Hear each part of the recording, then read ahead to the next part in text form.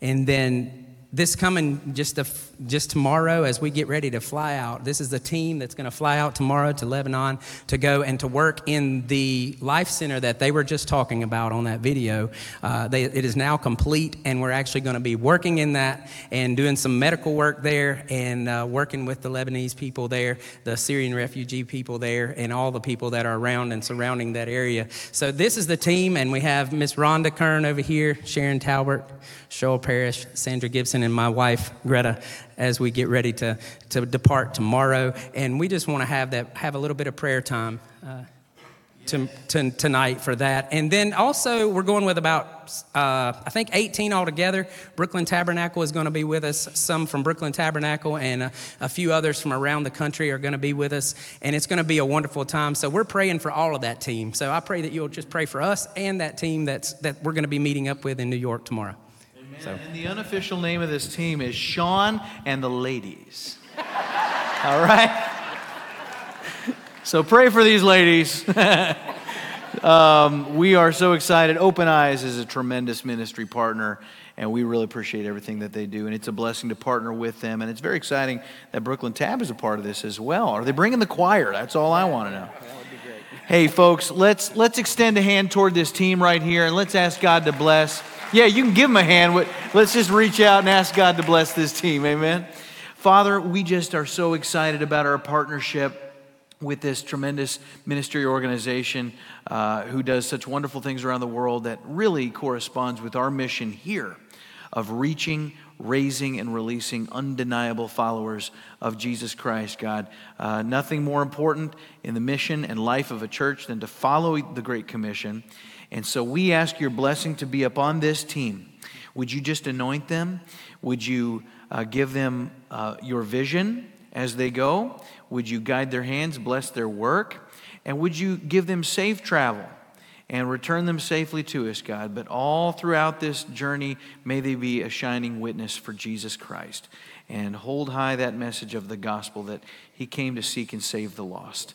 And we pray this blessing upon this team in Jesus' name. And all God's people said, amen. Amen. Thank you, guys. God bless you, team. One more time, folks. Amen.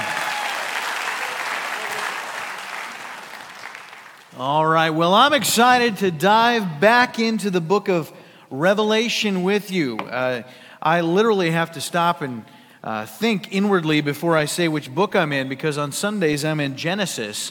And I don't want to make the mistake. I mean, you could end up in the total wrong end of your Bible, you know. So let's look now in Revelation chapter 3. And we've been studying the seven churches. The seven churches. 7 letters to 7 churches. Churches of Asia Minor of the first century. And the backstory here, just to remind you, the last living apostle, John, has been exiled to the island of Patmos by the Roman Emperor Domitian. He is there now in his final years. He's an aged man. He's doing hard labor. Who appears to him on that island but none other than the risen Lord Jesus Christ, who says, John, take a letter. 7 letters, in fact. And I want you to send my words to the totality of my church on the earth, represented in these 7 historic churches. And we've been studying these churches. They are literal churches. They are actual physical churches of John's day, but the letters that go out to them contain valuable content that is beneficial for churches all across history, including this church right here. And what we have also mentioned is that they represent, I believe, eras of church history. They're real churches of John's day, but they represent eras that are, because Revelation is a prophetic book, we are looking ahead through these churches and their example to see seasons in the life of the global Christian church across time. And we have looked at Ephesus, which was the church that left its first love. We have looked at Smyrna in week 2, the suffering church, the persecuted church. We've looked at Pergamum, the church of great compromise. We've looked at Thyatira, the church that became corrupted completely. And last week we looked, sadly, tragically, at Sardis, the dead church, that he says, you have a name, you look alive, but you are dead. And now we find our way to this church called Philadelphia. Philadelphia, it's the smallest of all the churches that Christ is writing to. And in your notes, it's one of 2 churches among these that have no rebuke whatsoever. Christ only gives good marks to this church, the other one being Smyrna, the persecuted church, and it is also the church that is given the greatest blessing by the Lord. And so if you were going to choose one of these 7 churches, this would be the one that you'd want to choose, okay? Smyrna, also a great church. Most of them got killed, though, so you might want to go to Philadelphia. And so let's look at this letter here. We're just going to dive right in tonight.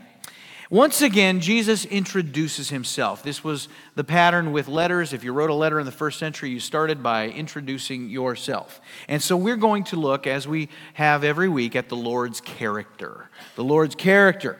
And in verse 7, he begins to describe himself. And in all of these letters, he describes the different facets of his character, attributes. And these will have a special relevance to the church that he is writing to. It says in verse 7, "And to the angel," which is the pastor of this church, "the angel of the church in Philadelphia, write the words of the Holy One, the true One." And so this facet of the Lord's character is, in your notes, that he is perfect and he is trustworthy. Okay, to be holy is to be perfect. You and I are declared holy when we put our faith in Christ. We still have flesh, and so we are not physically perfect, but spiritually, when God looks at us, he sees the perfection of Christ. And so he is holy, he is perfect, and he's the true one. He is trustworthy. He acts out of his flawless nature. There is no error in him. There is no moral flaw in him. You can take his word to the bank. Whatever he says is true. It is reliable. He will never mislead. He will never deceive. And this church in Philadelphia needs to know that. It is relevant to their situation because, as we're going to see in this letter, there are a lot of promises that Christ makes to this church. And they need to know that he is trustworthy. They need to know that he is going to follow through on these promises.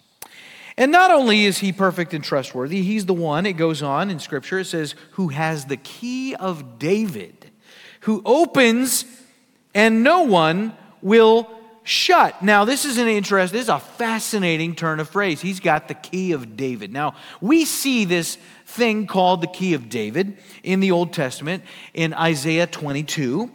And this is the authority given to one person in the royal Davidic household. Now, in Scripture, a key is a symbol of authority.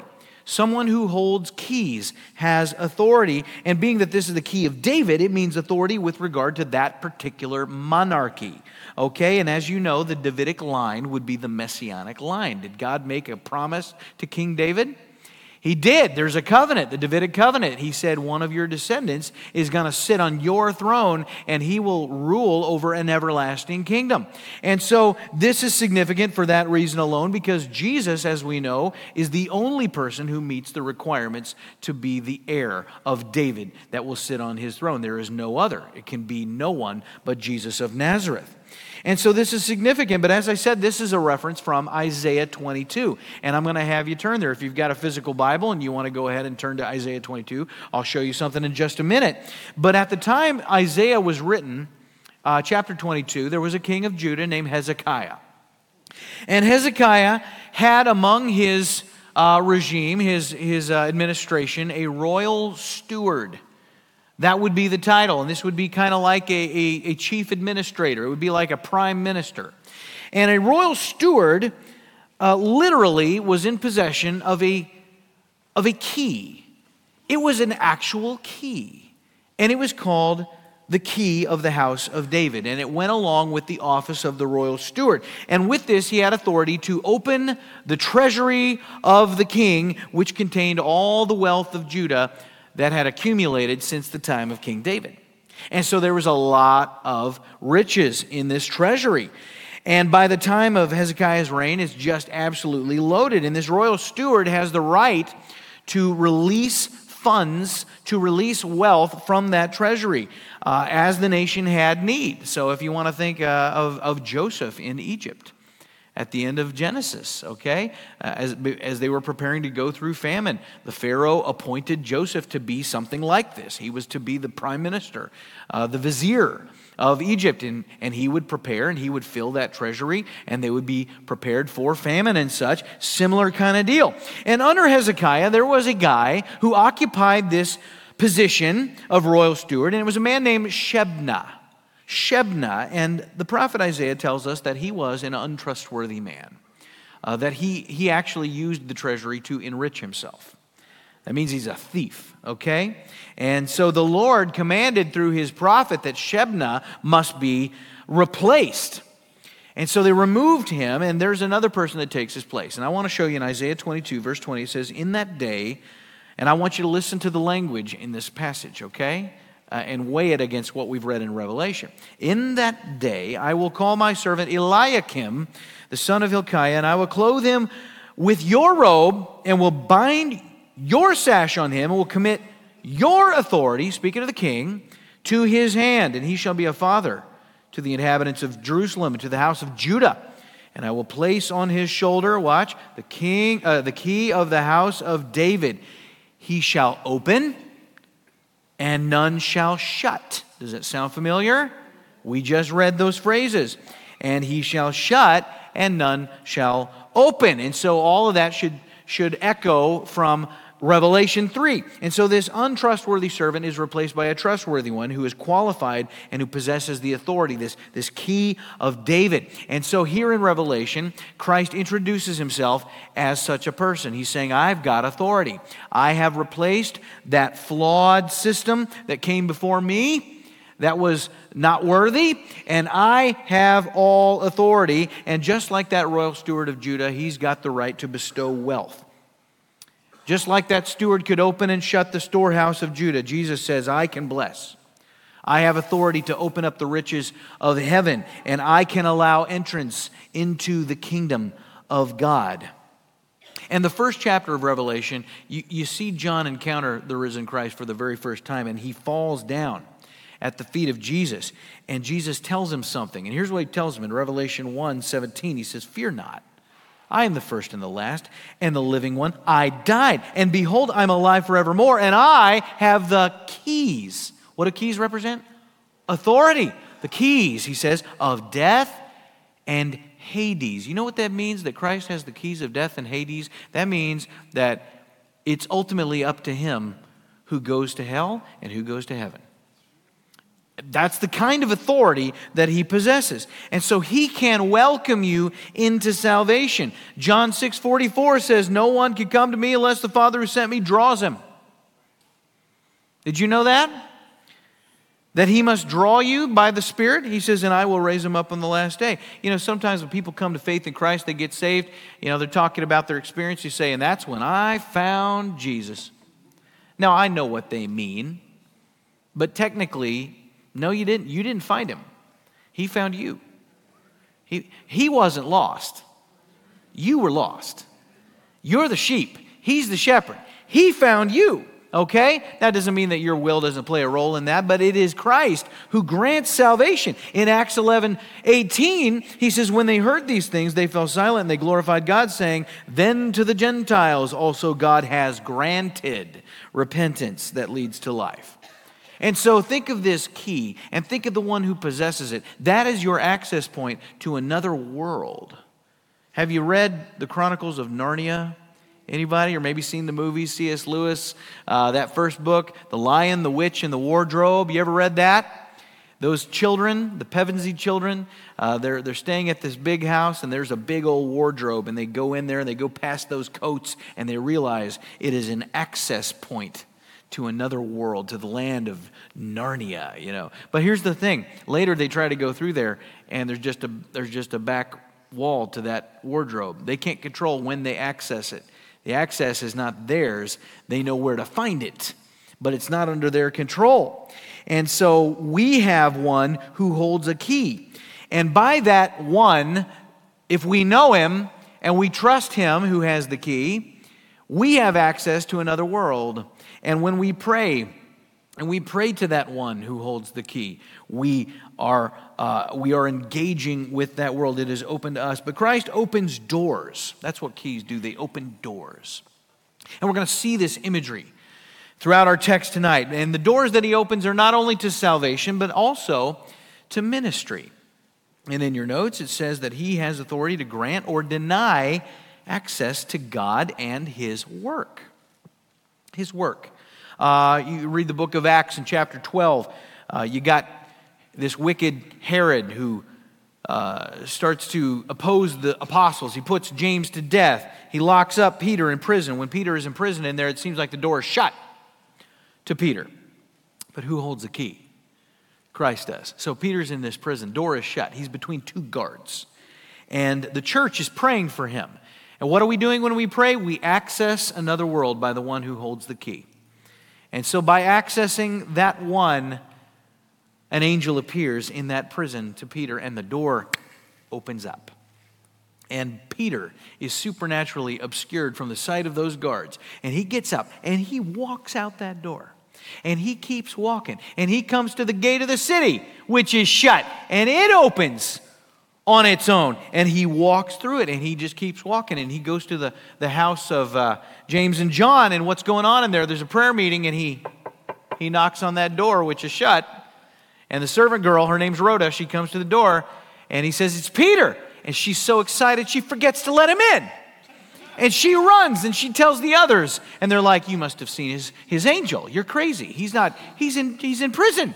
And they come to the door and they find Peter. He's just standing there. Which this story basically tells you that it's easier to get out of prison than it is to get into a prayer meeting. You know. And in Acts 16, you've got a different kind of prison story. Paul and Silas, they're in jail in Philippi. And they're praising the Lord. They're singing. They're praying. You remember what happens? Earthquake. God sends an earthquake. Jail gets demolished. All the doors open up. The jailer comes back. He sees all the open doors. He just assumes all the prisoners are gone. He knows what's going to happen. He's going to lose his life because of this. And so he draws his sword. He's about to take his life. What does Paul say? Don't hurt yourself. We're all still here. You see, sometimes God opens a door and it's for the purpose of escape. Sometimes he opens a door and it's for a completely different purpose. It's a purpose. He opens up access to ministry opportunity. And this jailer, his next words are, "What must I do to be saved?" And so he comes to Christ, and not just him, but his whole family. And so this is a God who opens doors. Can you think of times when God opened doors for you to do ministry? He opened doors for you to share the gospel with somebody? Yeah, I am praying for that for you. If that's never happened to you, either it did and you didn't recognize it, or it needs to happen. And so we pray for that. I want everybody here to be able to share their faith. And I would just ask that God would open doors for all of us to share Christ. But for the unfaithful, God can shut doors. He can shut doors. Jesus says, "I am also he who shuts and no one opens." He can close those doors. And this would correspond to what we read about Ephesus. Remember, he said, "I will take your lampstand from you because you have forgotten. You've left your first love." And so he can unleash the faithful to accomplish amazing things. But for those who have let that fire die, for an unfaithful church, he'll slam the door shut. And he will bring it all to a close. And so we see judgments pronounced on specific congregations. Can God shut down a church? Absolutely he can. We saw a dead church last week in Sardis. And it happens, I'll tell you when it happens. It happens the day a church departs from the Word of God. He will remove his blessing from that church. Folks, this is why I really endeavor to teach verse by verse. I don't want to slip into, even unwittingly, a habit of not teaching the Word of God. And if we teach line by line, verse by verse, we are assured we're going to hear from the Lord. The Word of Scott will do you no good. Okay? It's got to be the Word of God or nothing. All right? And so that is his character. Now we're going to move into the Lord's commendation. Often you'll get an attaboy in these letters. You'll get a commendation from the Lord. Not so with Sardis, and not so with the church next week. But here there's a commendation. Who is this church of the open door? Well, Jesus says, verse 8, "I know your works." And we've seen that phrase before. He knows everything. He sees their works. What kind of works? Well, whatever they did, it impressed Christ. He says, "Behold, I have set before you an open door." I see this imagery is all over this passage. An open door which no one is able to shut. And I know that you have but little power. See, he's saying you're not that big a deal in and of yourself, but you're trusting in me. I am a big deal, he says. And you're not brilliant, you're not mighty, but you've got a little power, he says, and yet you have kept my word. You have kept my word. And this means, in your notes, that they were faithful first to the Scriptures. They were faithful to the Word of God. A king has but one requirement of his royal messenger: just accurately deliver the message. All right?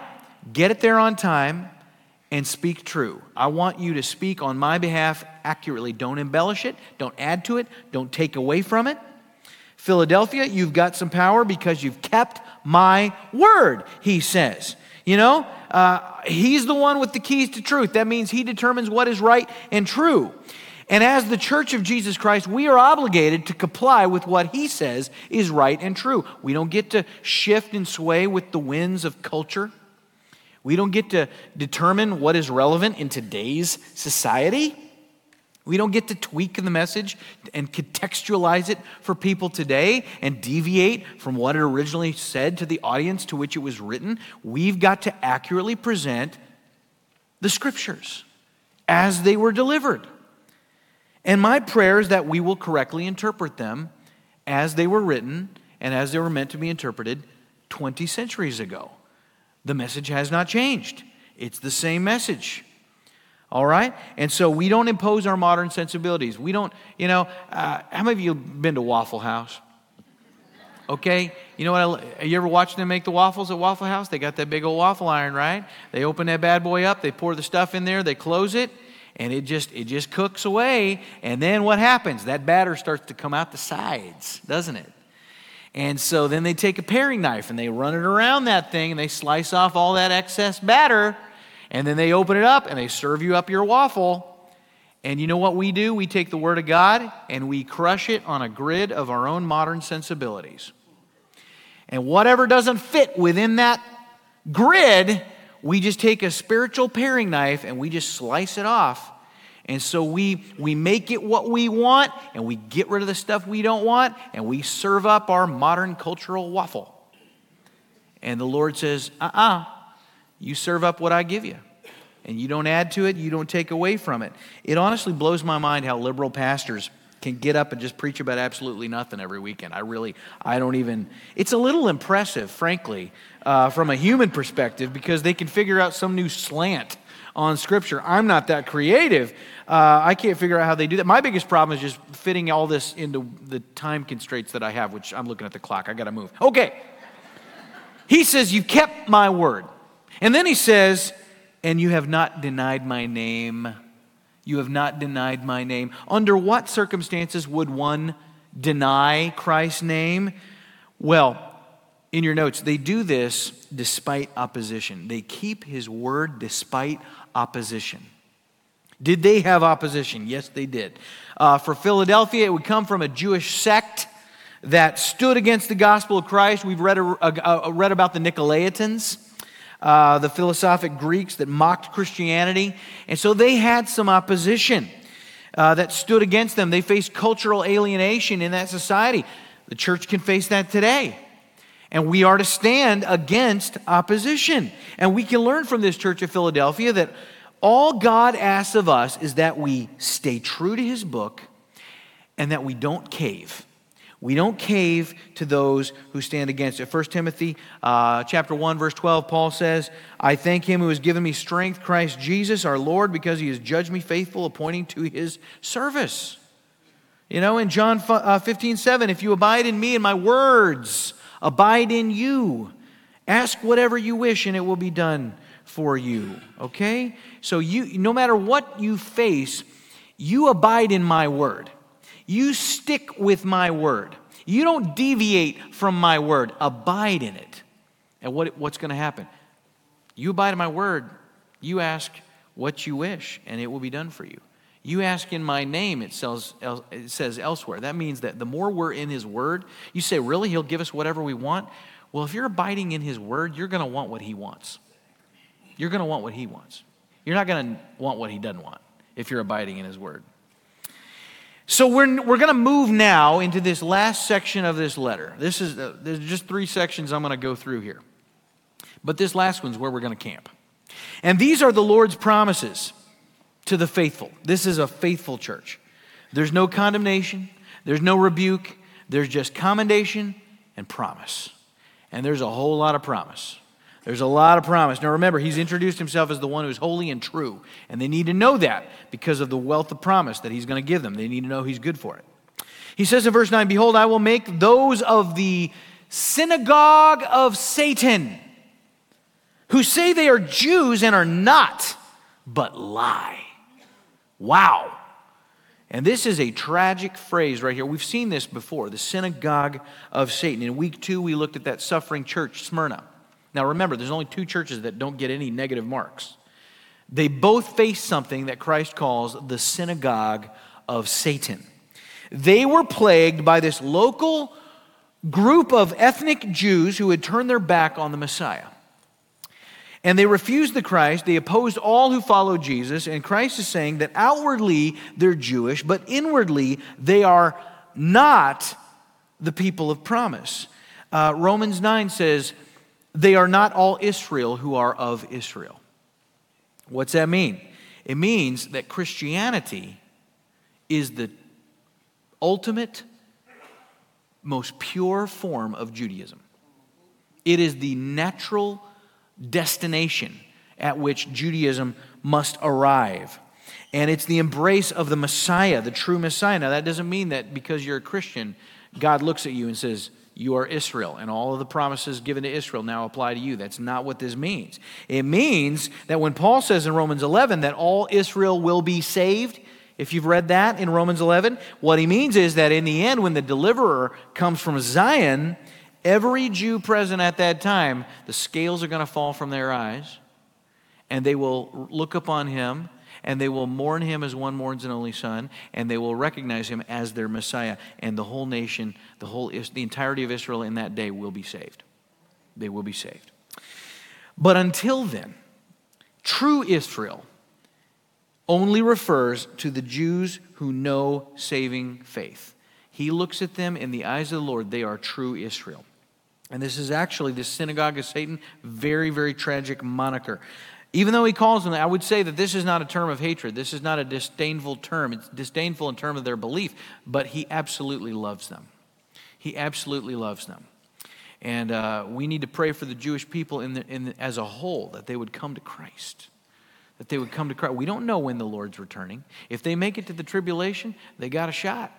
But until then, if they don't turn to Christ and they leave this earth, they will die in their sin. And so we need to pray for Israel. And now look, he goes on, he says, "Behold, I will make them," this is the synagogue of Satan he's talking about, "I will make them come and bow down before your feet, and they will learn that I have loved you." Now, when I started reading verse 9, I'll just tell you, he's talking about synagogue of Satan, and they say they're this, but they lie. I'm ready for him to say, "And I'm going to smoke them. I'm going to smite them, in fiery judgment." But what does he say? He says, what I'm going to do? I'm going to come and I'm going to make them bow down, and they will learn that I have loved you. Wow. What does this mean? It means, in your notes, that the Lord's key will open the hearts of non-believers. This is his promise. The heart of the lost is locked up tight. Who can unlock a lost heart? Only Christ. Who is it that draws men's souls? It's the Lord. He says, they will learn. Other versions say, I will make them know. Now, that can involve some chastening. That can involve some justice. Often it does. But is there a guy in Scripture that God takes who is bitter and violent and opposes God, opposes Christ, and God just turns him around? Is there a guy that flips? Can God transform a murderer into a missionary? Yes, he did. He did that with Saul of Tarsus. Became the greatest Christian who ever lived. And so there are those who have stood against you who want to see you, Christian, go down in flames. And he's saying, I will bring about a scenario where they will bow at your feet humbly, and they will understand that I'm on your side. And they will be granted enlightenment, and they will be converted, and their eyes will be opened. And isn't that the best possible outcome? I mean, you think of the people that you would consider your enemies, and I know what our human tendency is, because I guarantee you there have been people that have come into my life that I'm like, I want to bless them in the name of Jesus. I mean, I'm just like, you're just like, God, would you just land on them with all of your might and fury, okay? But what is the best possible outcome? That they would come to faith, that they'd get right with God. It'd be so much better if their lives would be turned around. That's what we need to pray for. And Christ is promising this church that because of your faithfulness, He's going to do the seemingly impossible. And in verse 10 he says, because you've kept my word about patient endurance, I will keep you from the hour of trial. Okay, this is getting good now. Because here's what His key will also do. We're going to see a lot of promises where He's going to take that key and He will open. Here's something that He's going to close. And it's to your benefit. He will, in your notes, close the door to divine judgment. Close the door to divine judgment for you. For you. Okay, this is a promise of protection. From what? From the retribution of their enemies? No. From prison? No. From sickness? No. From war? From disaster in general? Well, look, can God protect us from those things? He can. Is that what He's promising here? No. No, this is a promise of protection that I would say the faithful church of every age can claim. We can claim this promise. We can. Christians today, this is the hour of trial, he says in Scripture, that is coming on the whole world to try those who dwell on the earth. Okay? Now listen, Revelation is a prophetic book. When Jesus says, I will do something, that means it's going to be in the future. It's something in the future. I will keep you from the hour. The hour. That word hour implies this is not a general status that will go on indefinitely. All right? This is a finite period of time. It has a beginning. It has an end. What kind of hour is it? He says it's an hour of trial. Okay? Something difficult. You say, well, we go through difficult things as Christians, don't we? Yeah, we do. We go through difficult things. That is not what this is referring to. This is something altogether different. This is the hour of trial that is coming on the whole world. This is a globally inclusive difficulty, to say the least. It says it will try those who dwell on the earth. Those who dwell on the earth. That is not the church. That is not the church. That phrase is used many times in Revelation, like 6 times, 7 times, something like that. And it refers to non-believers. Non-believers. It's a worldwide trial, and it's going to impact the lost. And it's speaking of what we call the tribulation. The tribulation. Some of you wish I would do the whole book of Revelation. I'm not going to this time, but you're going to get a little tribulation tonight. Okay? Because in Revelation 6, John sees in heaven, just to speak of those who dwell on the earth, referring to lost people. John 6, he sees the martyrs that will lose their lives during the tribulation. Saints that are slain, the tribulation, those who come to faith after the rapture, and they're put to death. And he sees their souls in heaven beneath the altar, and they cry out to God. And in Revelation 6:10, he says, O sovereign Lord, holy and true, how long before you will judge and avenge our blood on those who dwell on the earth? There's that phrase, those who dwell on the earth. Okay? You got to avenge our blood against those who dwell. They're the lost. They're the unbelieving. In Revelation 8, the trumpet judgments are about to commence. And John is witness to this eagle that flies overhead that begins to speak. And what he says in Revelation 8:13, he says, woe, woe, woe to those who dwell on the earth. Those who dwell on the earth at the blast of the other trumpets that the 3 angels are about to blow. He's saying judgment is about to come down again. Woe to you unbelieving on the earth. And then in Revelation 13, you've got the Antichrist. He is now apparently raised from a fatal wound. And then there's another figure at that time called the false prophet. And the false prophet will be someone who conducts a global religion centered around the worship of the Antichrist. And of this false prophet, it says in Revelation 13:14, it says, by the signs it is allowed to work in the presence of the beast, the Antichrist. It deceives those who dwell on the earth. There's that phrase again, telling them to make an image for the beast. And so the context of this phrase is always the unbelieving. And so we believe that the tribulation, the globe, the world at that time will be populated by non-believers. Where will the church be? I teach, if you came to our prophecy series that we did, you will know this. I teach a pre-tribulational rapture of the church. I believe that we're going to be vacated from the planet before the tribulation. You say, where do you get that, Pastor Scott? Well, in 1 Thessalonians 4, we learn about this thing called the rapture. In verse 16, it says, for the Lord himself will descend from heaven with a cry of command and with the voice of an archangel, with the sound of the trumpet of God, and the dead in Christ will rise first. That means every Christian that has ever died, their body will be in the earth, their soul will be with Christ. When he comes back, their souls come with him, their bodies rise, okay? And then verse 17, we who are alive, who are left, will be caught up, okay? Some people say, well, the rapture doesn't appear in Scripture. It's right there. Yeah, well, that's not the word rapture. Au contraire. The phrase caught up in the Greek is harpazo. Harpazo means to snatch, to violently take. And the Latin word, it translates into Latin as rapio. Rapio, and that is where we get rapture. So that's where the word comes from indirectly. It's right there. We're caught up together with them in the clouds to meet the Lord in the air, and so we will always be with the Lord. And then verse 18 says, therefore, encourage one another with these words.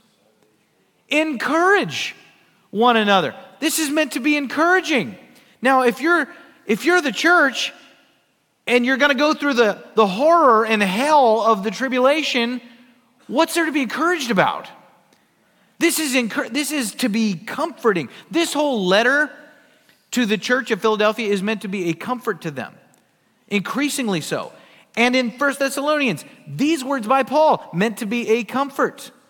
Have you ever been really comfortable? You ever go to the Sharper Image?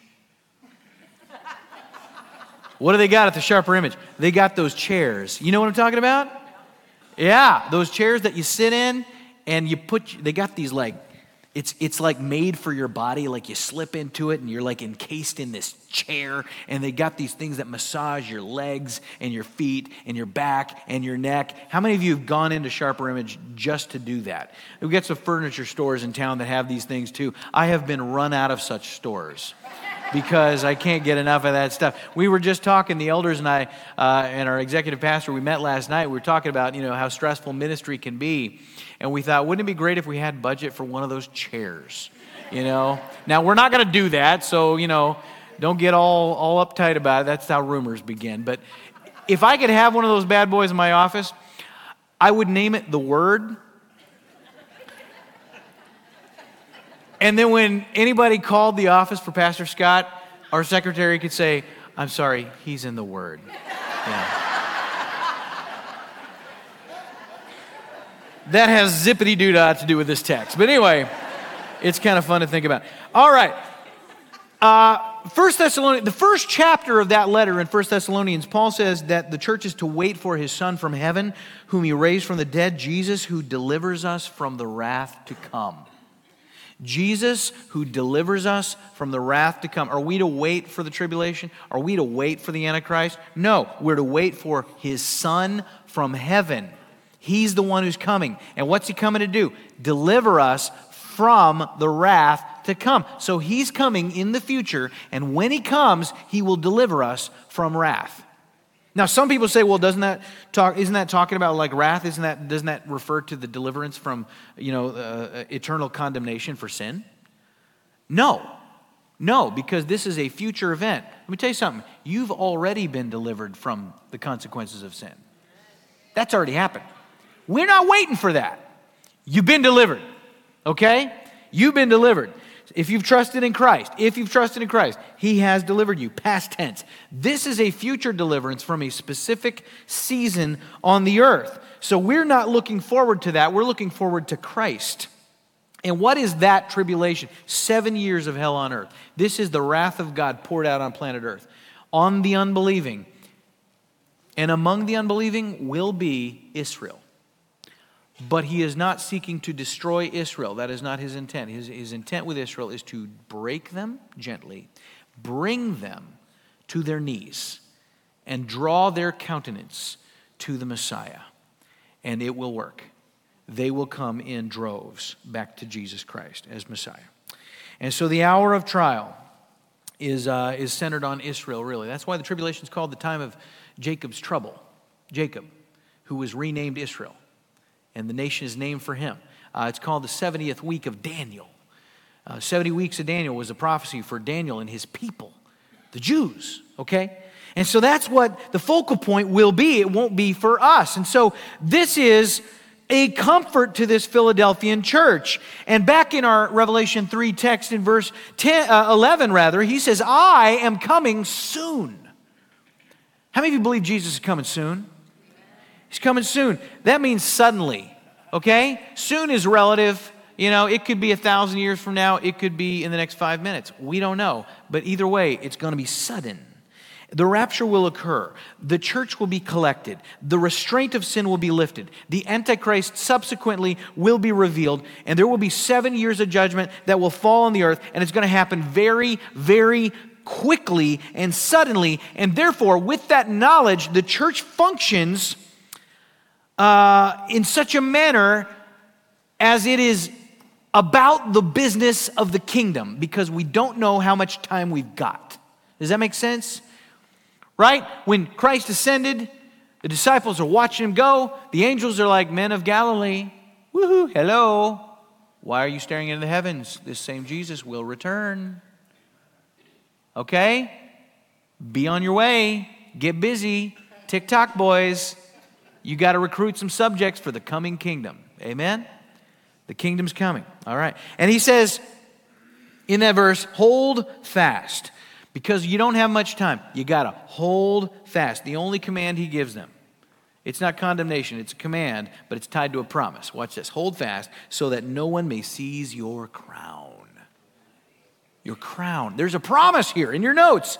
The promise is that this key will open the door to eternal reward. Eternal reward, okay? You say, is that salvation? No. Your salvation, if you're in Christ, that's a done deal. That's a foregone conclusion. Salvation is not a reward. Salvation is a free gift. A reward is based on works, okay? You hold fast. There are eternal rewards, and we as believers will be judged at the judgment seat of Christ, and we will be granted rewards based on what we have done in the body. 2 Corinthians 5, verse 9, so whether we are at home or away, we make it our aim to please him. For we must all appear before the judgment seat of Christ, that one may receive what is due for what he has done in the body, whether good or evil. And some read that and they go, aha! We're going to get what we're due for what we've done, whether good or evil. That means this could involve punishment. No, there's no punishment here. You get reward, not punishment. It's your reward based on what you've done, whether good or evil. Focus on the previous verse. We make it our aim to please him. The word there originally would be ambition. Your ambition is important here. The works that you do in the body, it's not the works themselves that matter. It's the ambition behind them. It's the motivation behind them. You can do what would be noble things, but if you do them for the wrong reason, there's no reward for that. Christ doesn't care about that. He wants to know what you're doing out of love and obedience to him. And so we don't do things for the favor of man. Are there Christians who do things for the favor of man? Are there pastors who do things for the favor of man? Yeah, or the glorification of self, right? Absolutely. And so he's looking into our heart. Man looks on the outside, God looks on the heart. And so there is a promise of reward. What you have done for your own glory, what are you going to get? You're going to get what you're due. What is it? It's a sense of loss. It's a sense of missed opportunity. It's not punishment. It's just, I didn't do what I should have done. It's that awareness. You say, well, that didn't sound so bad. You want to be in the presence of a holy God and feel that way? I don't. You say, well, I thought there were no sorrow in heaven. You're not in heaven yet. You're in the judgment. All right? And so there's a promise here, promise of reward. Verse 12, he goes on, he says, to the one who conquers, I'll make him a pillar in the temple of my God. And so in your notes, this key will open the door to eternal honor. Eternal honor. You know, in the first Jewish temple that Solomon built, there were two massive pillars on either side of the entrance, the ulam. Okay? And so these pillars were gigantic. They were made of brass. They were 27 feet tall. They were 6 feet thick. They were topped with ornate decoration. They were not structural pillars. They didn't hold anything up. They're there as monuments. And on these pillars, on each pillar was a name. I don't know if you knew this. We read about it in 1 Kings 7. Solomon put these pillars up there. One pillar has the name Yakin. The other pillar is Boaz. Boaz. Those are names of individuals in Scripture. Boaz, you probably remember, he's the guy that married Ruth. All right, he's the great-grandfather of King David. So he's in the family of Christ. All right, the lineage there. The other guy, Yakin, or Jakin, depends on, if you're from America or not. He is the son of Simeon, who is the son of Jacob. And so these are both people of promise. Were these pillars named for these guys? Well, we don't know. Some think that maybe these names were just like code names for royals, like Yakin represented King David and Boaz represented Solomon. We don't know, but here's what we do know. We know the meanings of the names. Yakin means he will establish. Boaz means in strength. Okay? As a believer in Jesus Christ, you have been established in Him. And because you are in Him, you are perpetually walking in strength. And one day, Christian, you will be honored in the house of the Lord in eternity, not based on your own merits, but because of your rootedness and your sustenance in Jesus Christ. But you will have a permanent place of honor in His house. And because of this, he goes on in verse 12, he says, never shall he go out of it, and I will write on him the name of my God. And in your notes, that means he will open the door to eternal fellowship. All right? In the Old Testament era, you visit the temple, eventually you leave the temple. You don't come to stay forever. Now, you might come back, but then you got to leave again. When you are in glory, you are never leaving.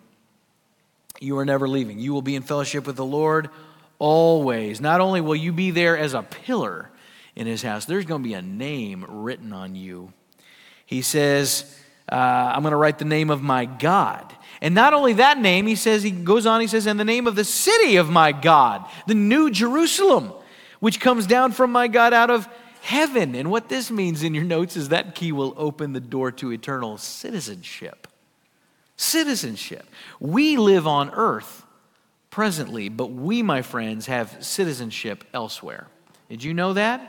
You are a citizen of another land, of a heavenly country. Philippians 3:20, our citizenship is in heaven. We eagerly await a Savior from there, the Lord Jesus Christ.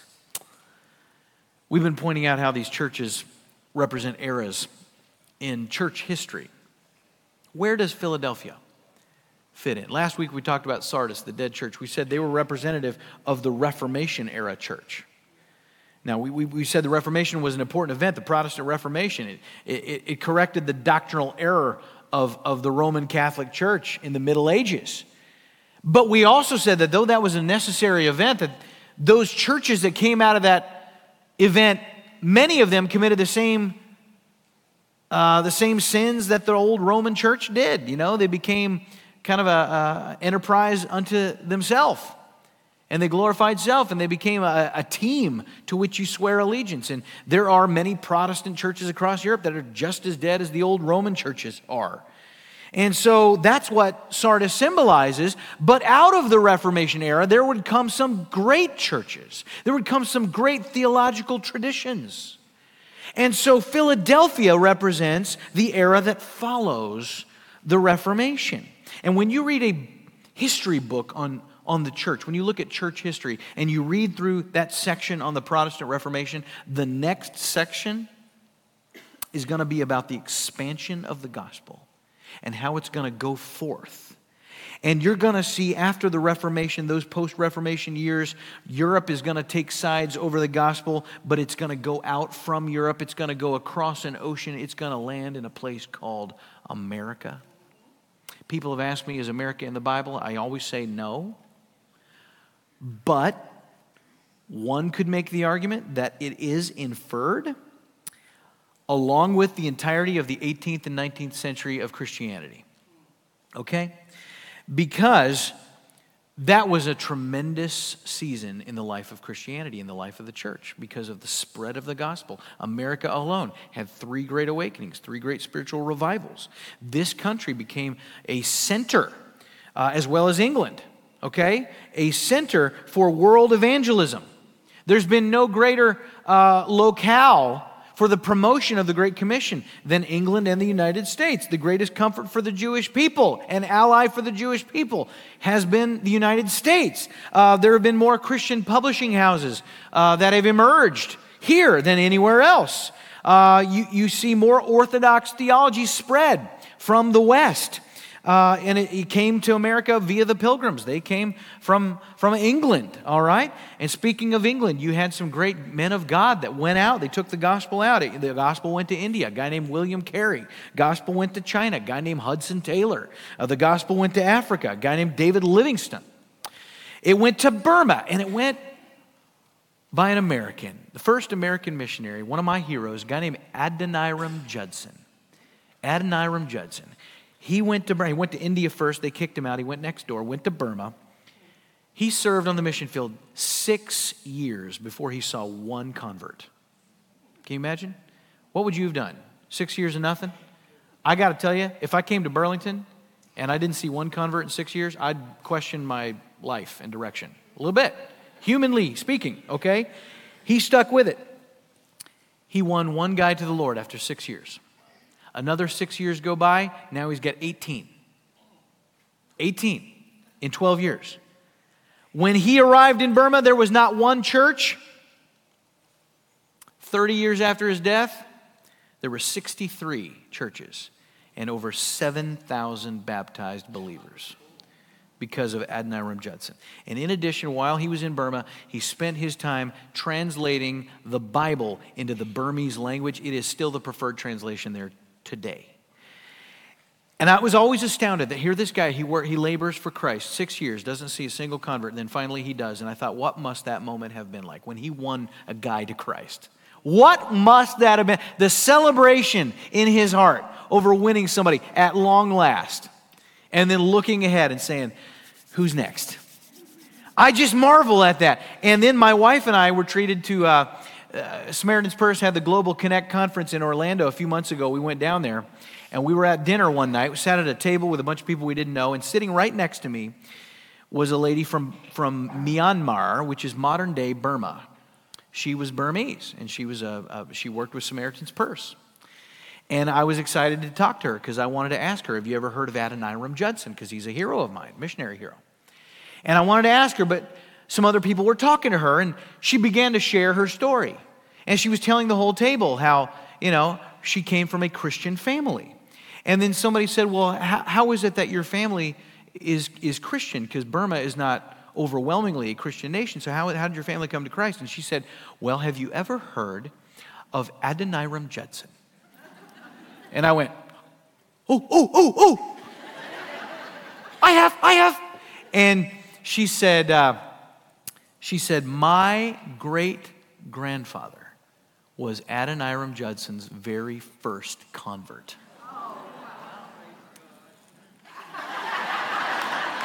I mean, I was like, what? That was so awesome. And I just freaked out. I probably scared her a little bit.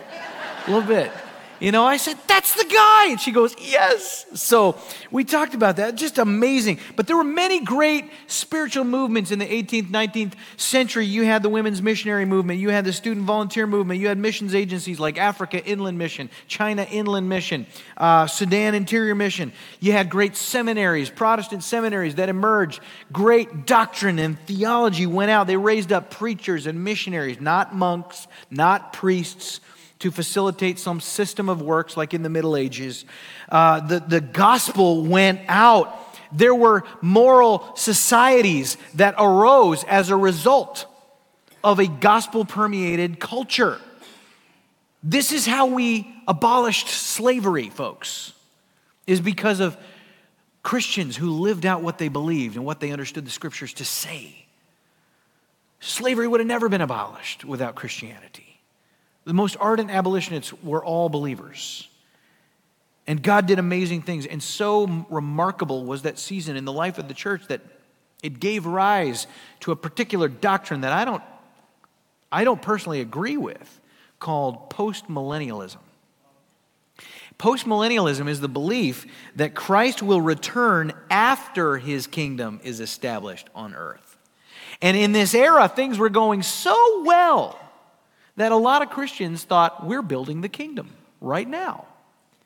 And if we just keep building it, Christ will return and he'll just assume the throne in the kingdom that we have built.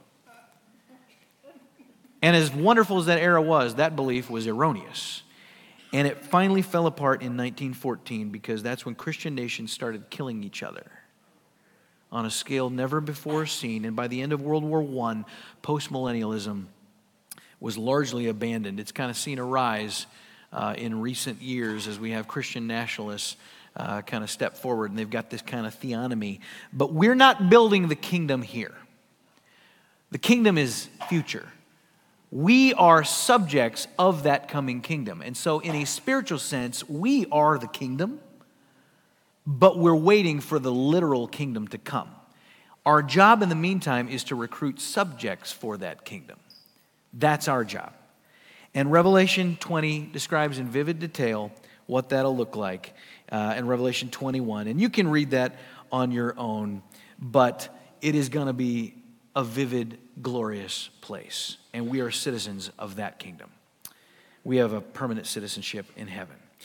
And he says that he's going to put that name on us, the name of his God, the name of the city. And he says, and my own new name. My own new name. And this is the most important name of all. What's this name? In Revelation 19, we see when the Lord comes back, we're going to learn his new name. He's going to have a new name? Really? What is it? Revelation 19:12, it says that when he returns, his eyes are like a flame of fire, and on his head are many diadems, and he has a name written that no one knows but himself. What is this name that only he knows?